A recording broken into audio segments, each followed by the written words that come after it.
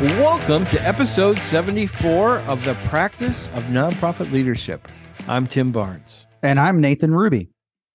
Nathan, in our last episode, we spent time discussing how in the world are we going to pay for all the new initiatives, all the new programming, all our staffing for this year.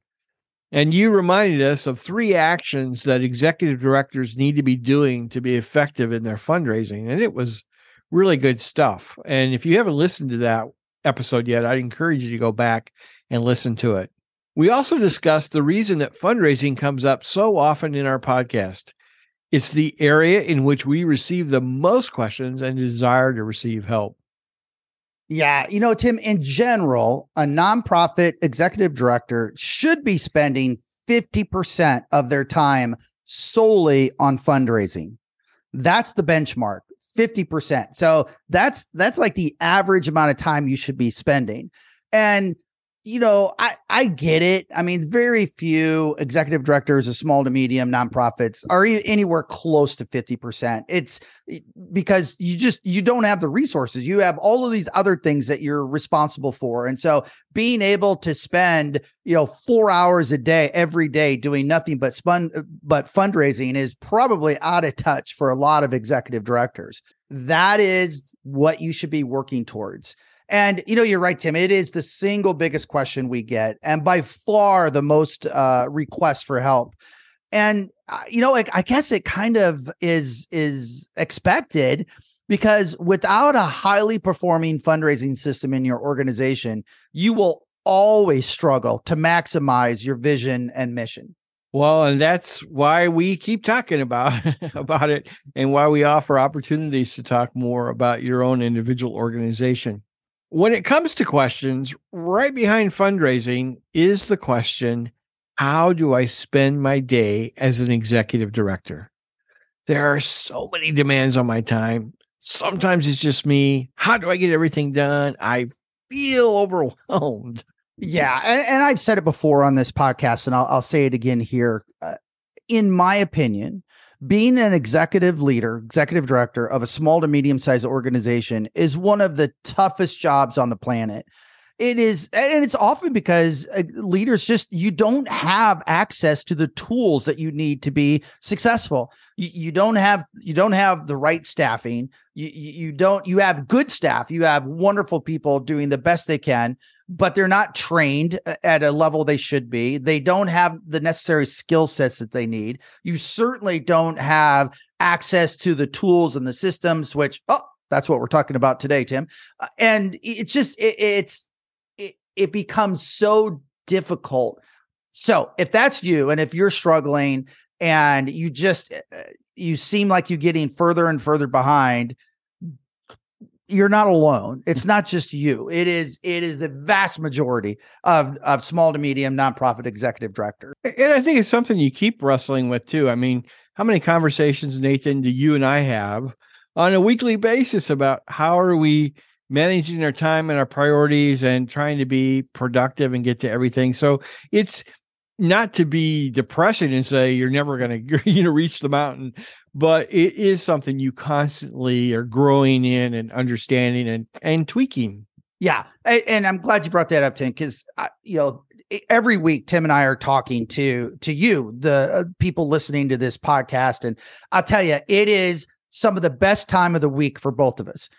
We often talk to each other. We wish we didn't have sometimes we wish we didn't have a day job, because, we just have so much fun doing this podcast and talking to you. And it is so much fun. And the listening to some of the issues that you're dealing with, some of the problems that you have, and talking through those and helping to maybe provide some solutions. And, Tim, you and I, we don't have every answer. We don't know what to do in every situation.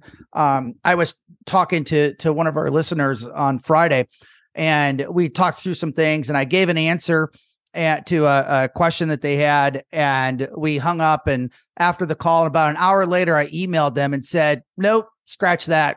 I didn't like the answer that I gave, because the more I thought about it, the more time I had to think. It's like, no, that was a bad answer.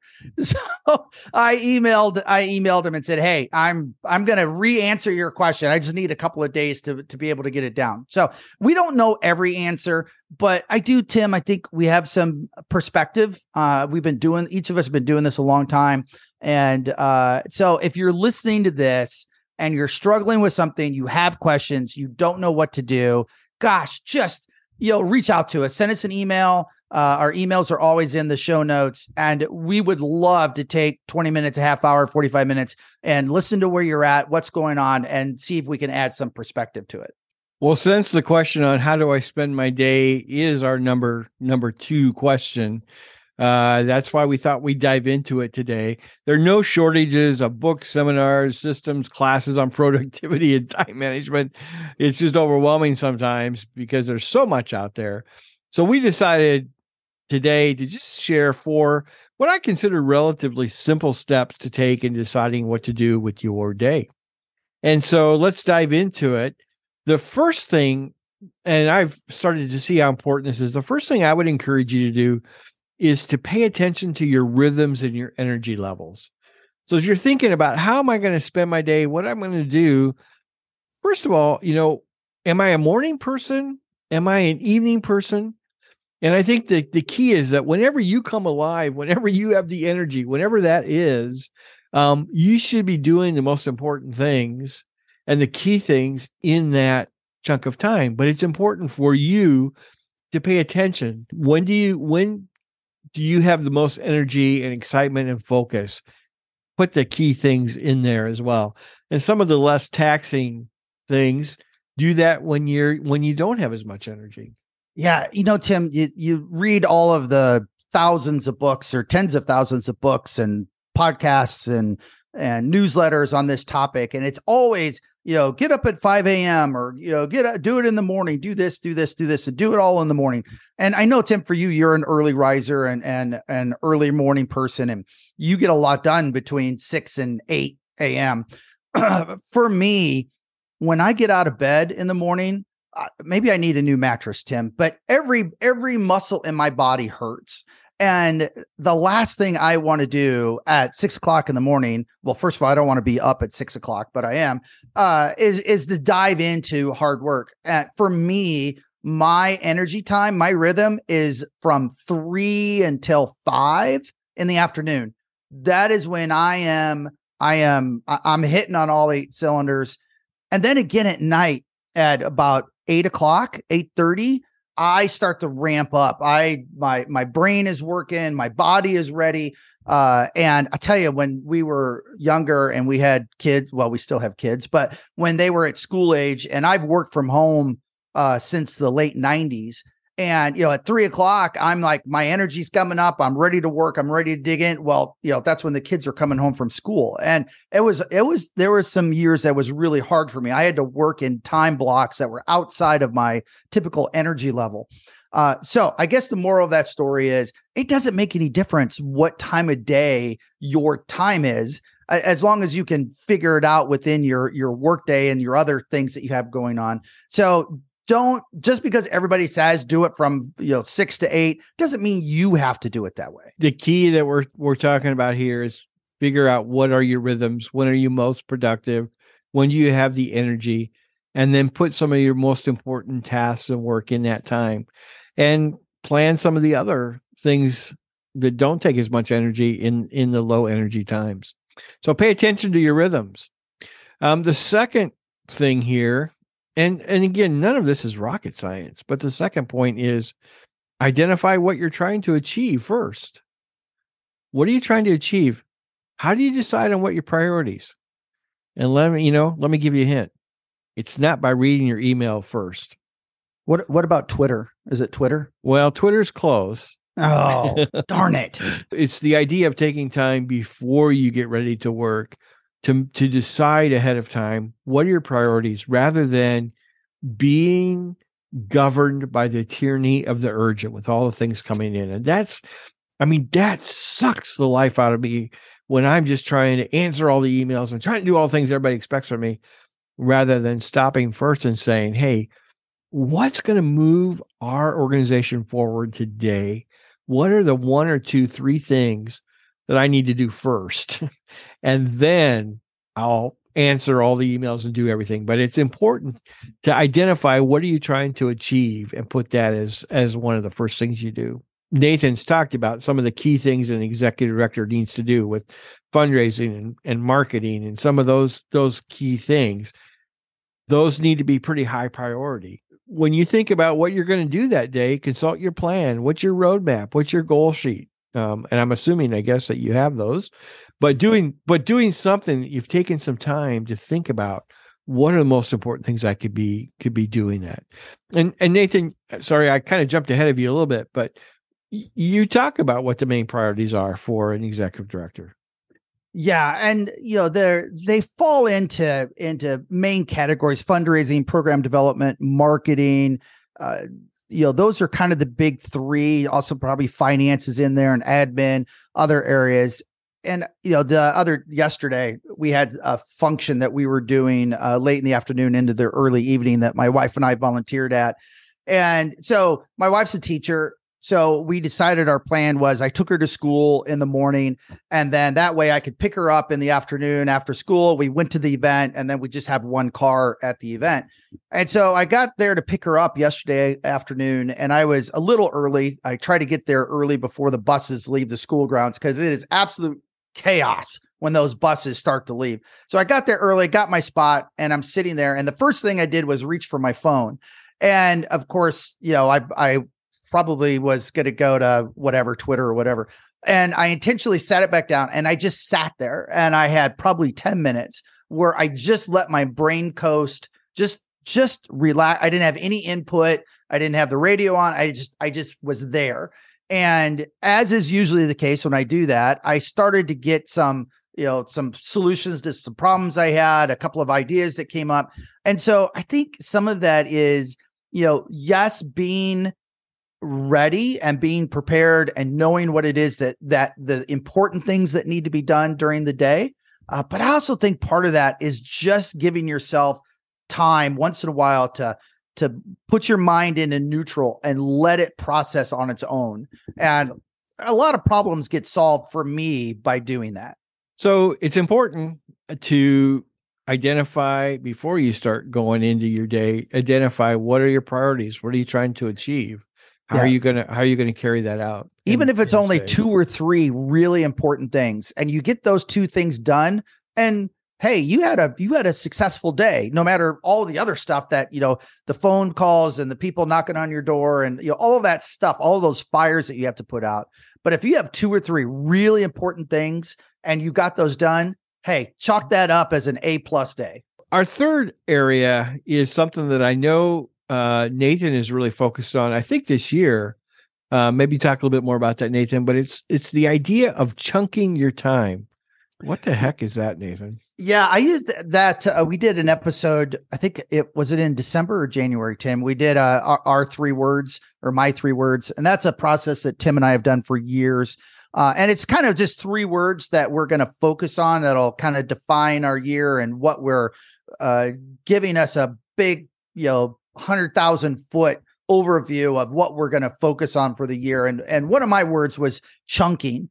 And other than just, I really like saying the word chunking because it's fun to say. It really goes back to spending your time staying focused on certain things. And, one of the ongoing arguments that my wife and I have is a thing called multitasking. And the core principle of multitasking, the theory behind it, was actually initiated by a study in 1991 by Holstrom and Milgram. Hope I'm saying that right. But they have a core principle of multitasking. And it says that agents will focus their effort on measurable and rewarded tasks at the expense of other tasks. And then they went on to say, when a higher effort on one task raises the marginal cost of effort on the other task, whether or not there's adverse effects on both. So it is, if you're doing one thing and then at the same time you're doing another thing, do both of those things get equal time and equal focus, or does one get overtaken by the other? So, and my wife and I are diametrically opposed to this issue. She swears up and down that she can multitask and focus on multiple things at the same time, and actually ridicules me that I can't. Now, I am of the opinion, and well, you know what? Let's just call this Nathan's theory of multitasking. And my theory says you cannot efficiently or effectively split your attention among two or more things at the same time. It cannot be done. That is my humble opinion. And especially the more complex that the activities are. So, for an example, can you do the dishes and talk on the phone at the same time? Yeah, sure. That we could probably do that. And we could probably be pretty effective at the same time. But can you talk on the phone and solve a physics problem at the same time? Probably not. One or the other is going to take your attention while the other does not. And you may be able to bounce back and forth, but you can't totally focus on physics and talking on the phone at the same time. So by chunking our activities, you take one problem or one task that you're trying to focus on, and you do nothing but that until it's done. And so, for example, let's say you're getting prepared for your board meeting next week. All right. So we block out an hour of time, and then we work solely on that board meeting preparation. So what are the chunking parts? Well, okay. So we may have to finish the agenda. We may have to work, if you're using a presentation, you're working on the presentation or the notes that you're going to use when you present the material. Maybe you need to contact a program person to get some of the final data that you need for your presentation. You got to make sure that the food and drinks are figured out, whether you're having a meal or snacks or whatever. You have to review your finance report, make sure that's in order, review your fundraising reports, make sure that's in. So you do all of those in the same block of time so that you have a deep focus on that, as opposed to saying, okay, I'm going to spend 15 minutes on it now, and then I'm going to take this phone call, and then 10 minutes, I'm going to do 10 minutes, and then I'm going to do something else. It is, you're bouncing all over the place. And every time your mind bounces somewhere else, you're losing focus, you're losing time, you're losing efficiency. So by chunking things together, you're going deep on one thing until it's done, and then you're going to another. I think one of the challenges, Nathan, in doing that is it takes some prep work around it, because we live in such a time where we're getting notifications on our phone, or our laptops popping up with, hey, somebody's got an email. And so to actually do this successfully, I think you need to set it up to where you have the ability, for the most part, to really give your mind to that one thing. And I think we all are probably limited in how much time we can focus on one thing. So maybe it's an hour and then a break or whatever, but right. Finding out what works for you. But there has to be some intentionality, probably. Yeah. Be able to do that, right? And maybe it's a half hour, or even 20 minutes. There's I forget what it's called, but there's a theory out there that says you go all out on one thing for 20 minutes, set an alarm goes off, take a 5-minute break, another 20, alarm, another 20. And then at the end of that's 20, 40. Yeah, that's 60. That's my math. I got to use my fingers. And then at the end of that hour, you take a 15-minute break or whatever. Well, okay, that's great in theory. It's great in the textbook. But in reality, things are different, right? People are knocking on your door. Phone calls are coming in. Emails are coming in. And so I think some of that, Tim, is also setting the expectation with your board members, with your staff, with your volunteers, saying, hey, I do this. I spend an hour of my time on this. So if you need me, unless the building's actually burning down, right? When I'm focused on this, I'm glad to see you in a couple of hours or this afternoon or tomorrow, but I'm focused on this, and you're just going to have to wait.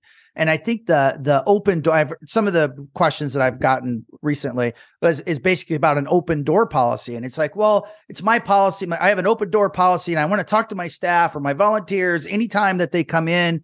And I'm not a huge believer in that. I think there's a limit, because you have a job to do, and your job entails heavy focus time on the real things that need to be done to move this organization forward.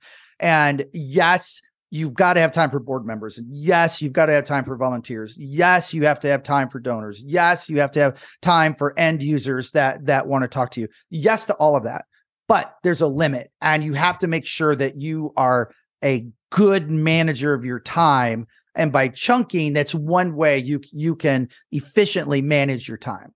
And if you really want to have an open door policy, you can chunk that. That's good, Tim. I'll tell you what, because so I have a team that I lead, and we are scattered around the U.S. And what I started to do, like I've invested in a couple systems, so I have a no meetings on Tuesday. That for the 2023, that's my new thing. I'm not gonna have any meetings on Tuesday because I really want to give time to work. But on Wednesdays, for about an hour and a half, I have an open door policy. It's actually an open Zoom policy. But I turn my Zoom on for an hour and a half, and any of my team can come in there if they want to connect and say, "Hey, I need to talk to you about this." I'm like, "Okay, cool." If no one shows up, I'm just working on stuff that doesn't take a lot of energy. Yeah. So anyway, so I've chunked that is cool. Time. Yeah, I get lucky once in a while. I come up with that. I didn't even think about that. Yeah. So, but I guess what I'm saying is, again, is intentionality. You can even chunk that kind of a time where you say, I have these times in my schedule where if you really need me, you can open the door and come in. Yeah, you could do that with board members. You could tell your board members, hey, give them the time and whatever, just hop in, ask questions. You could do it with some of your top donors, some of that you're cultivating.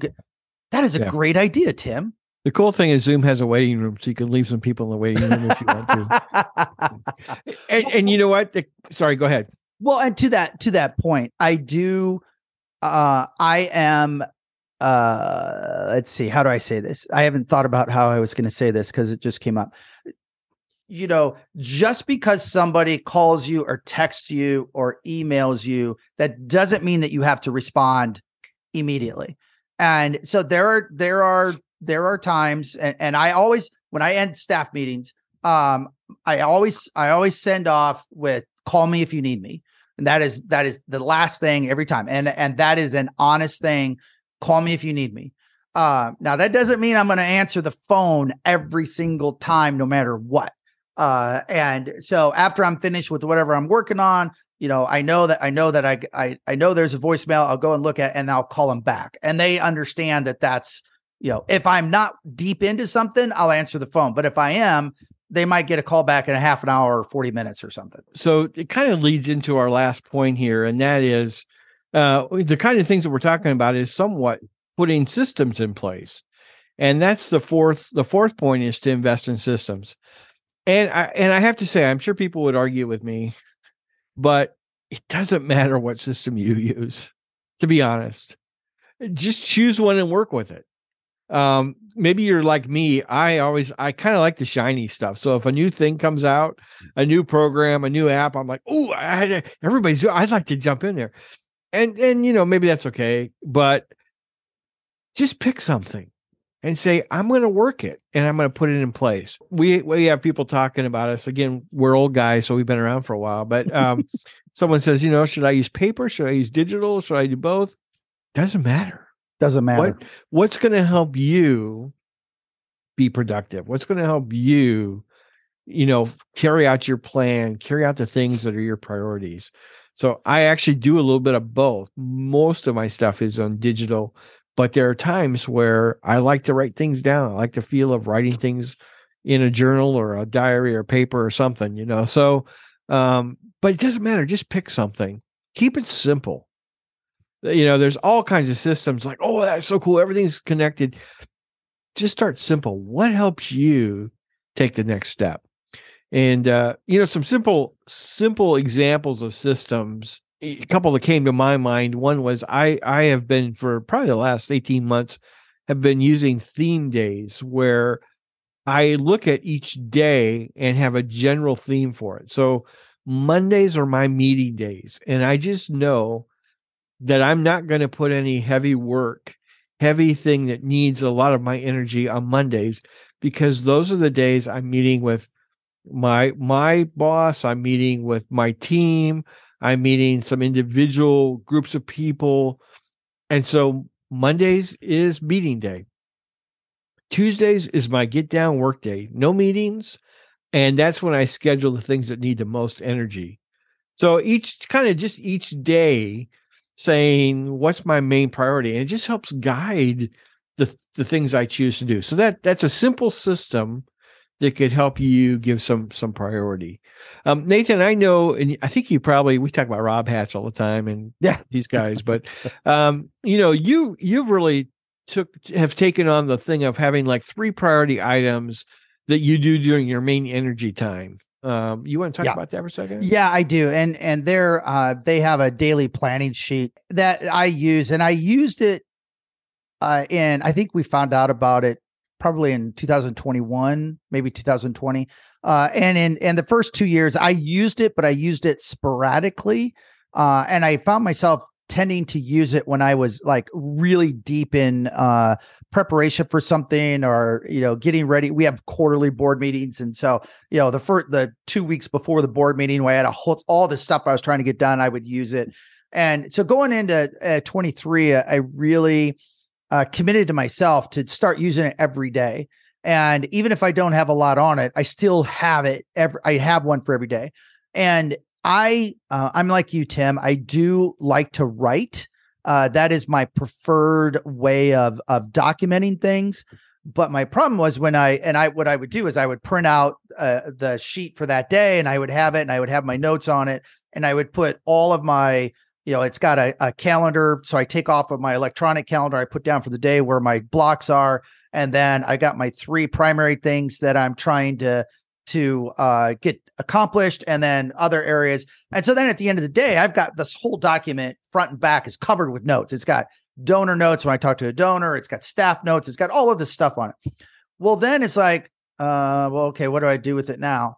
And so I started taking a picture of it, and then anyway. So what I did going into 23 was I made it a PDF, and then because I am an Apple guy and my iPad and my Apple Pencil, I now have it on my iPad. And so every day I just make a new copy of it, put a new date on it, and I can write on it with my Apple Pencil. And so I got the best of both worlds. I can write, I get the tactile stimulation of writing, and I never lose it. It's always there.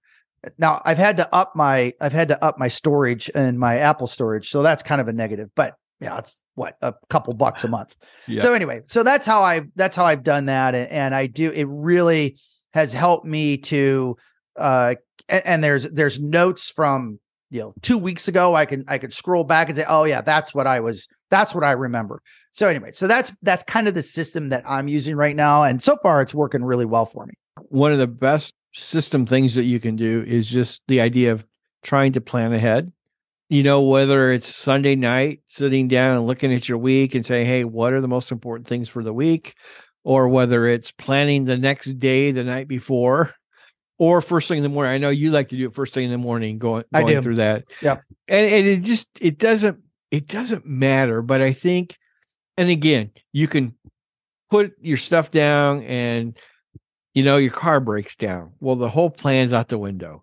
Mm-hmm. But at least you can jump back into it, and you have those things that as soon as you can jump into it. The key is plan ahead, put success in front of you. Yep. And start moving to the best of your ability to do that. And again, like we said, there are thousands of systems. Just pick one that you feel like, yeah, this really fits me. It helps me get going forward. Pick something. So just as we finish, what we've talked about is to pay attention to your rhythms, identify what you're trying to achieve first, chunk your time. Think about putting some of the key things and doing them together rather than just kind of whenever you get around to it. Chunk your time and invest in a system. Find one that works for you and push it forward, and use it to do the things that are really important for your organization. You probably already know this. There's no magic trick to being Ms. or Mr. Productivity Wizard, something that Nathan and I would not claim by any stretch of the imagination. For sure. But just encourage you, experiment, try a few things, find a system or a strategy that feels right, and then strive to be consistent. Intentionality and consistency are two key things in leading an organization. Work on being that 1% better every day. You don't have to make huge leaps. Just do 1% better each day. And when you have a day or two that doesn't go well and you feel like you're not being able to get much done, just come back to your system. Go back to it and don't throw out, don't give up. There will always be more than you can accomplish in one day. That's the life we live. But don't give up and keep taking those small steps to be the best you can be in leading your organization. Well, thank you for listening today. If you are benefiting from what is being shared on this podcast, we would like to ask for you to share a review on whatever podcast platform you use. Let us know how the podcast is benefiting you. If you would like to get in touch with us, and we hope you do, our contact information can be found in the show notes. That's all for today. Until next time.